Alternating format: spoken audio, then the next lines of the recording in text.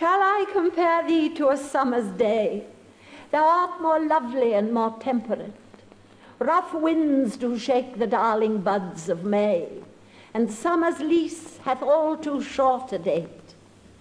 Sometime too hot the eye of heaven shines, and often is his gold complexion dimmed, and every fair from fair sometime declines, by chance or nature's changing course untrimmed.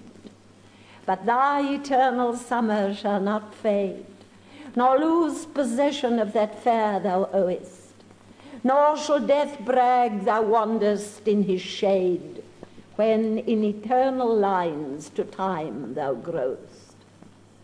So long as men can breathe or eyes can see, so long lives this, and this gives life to thee.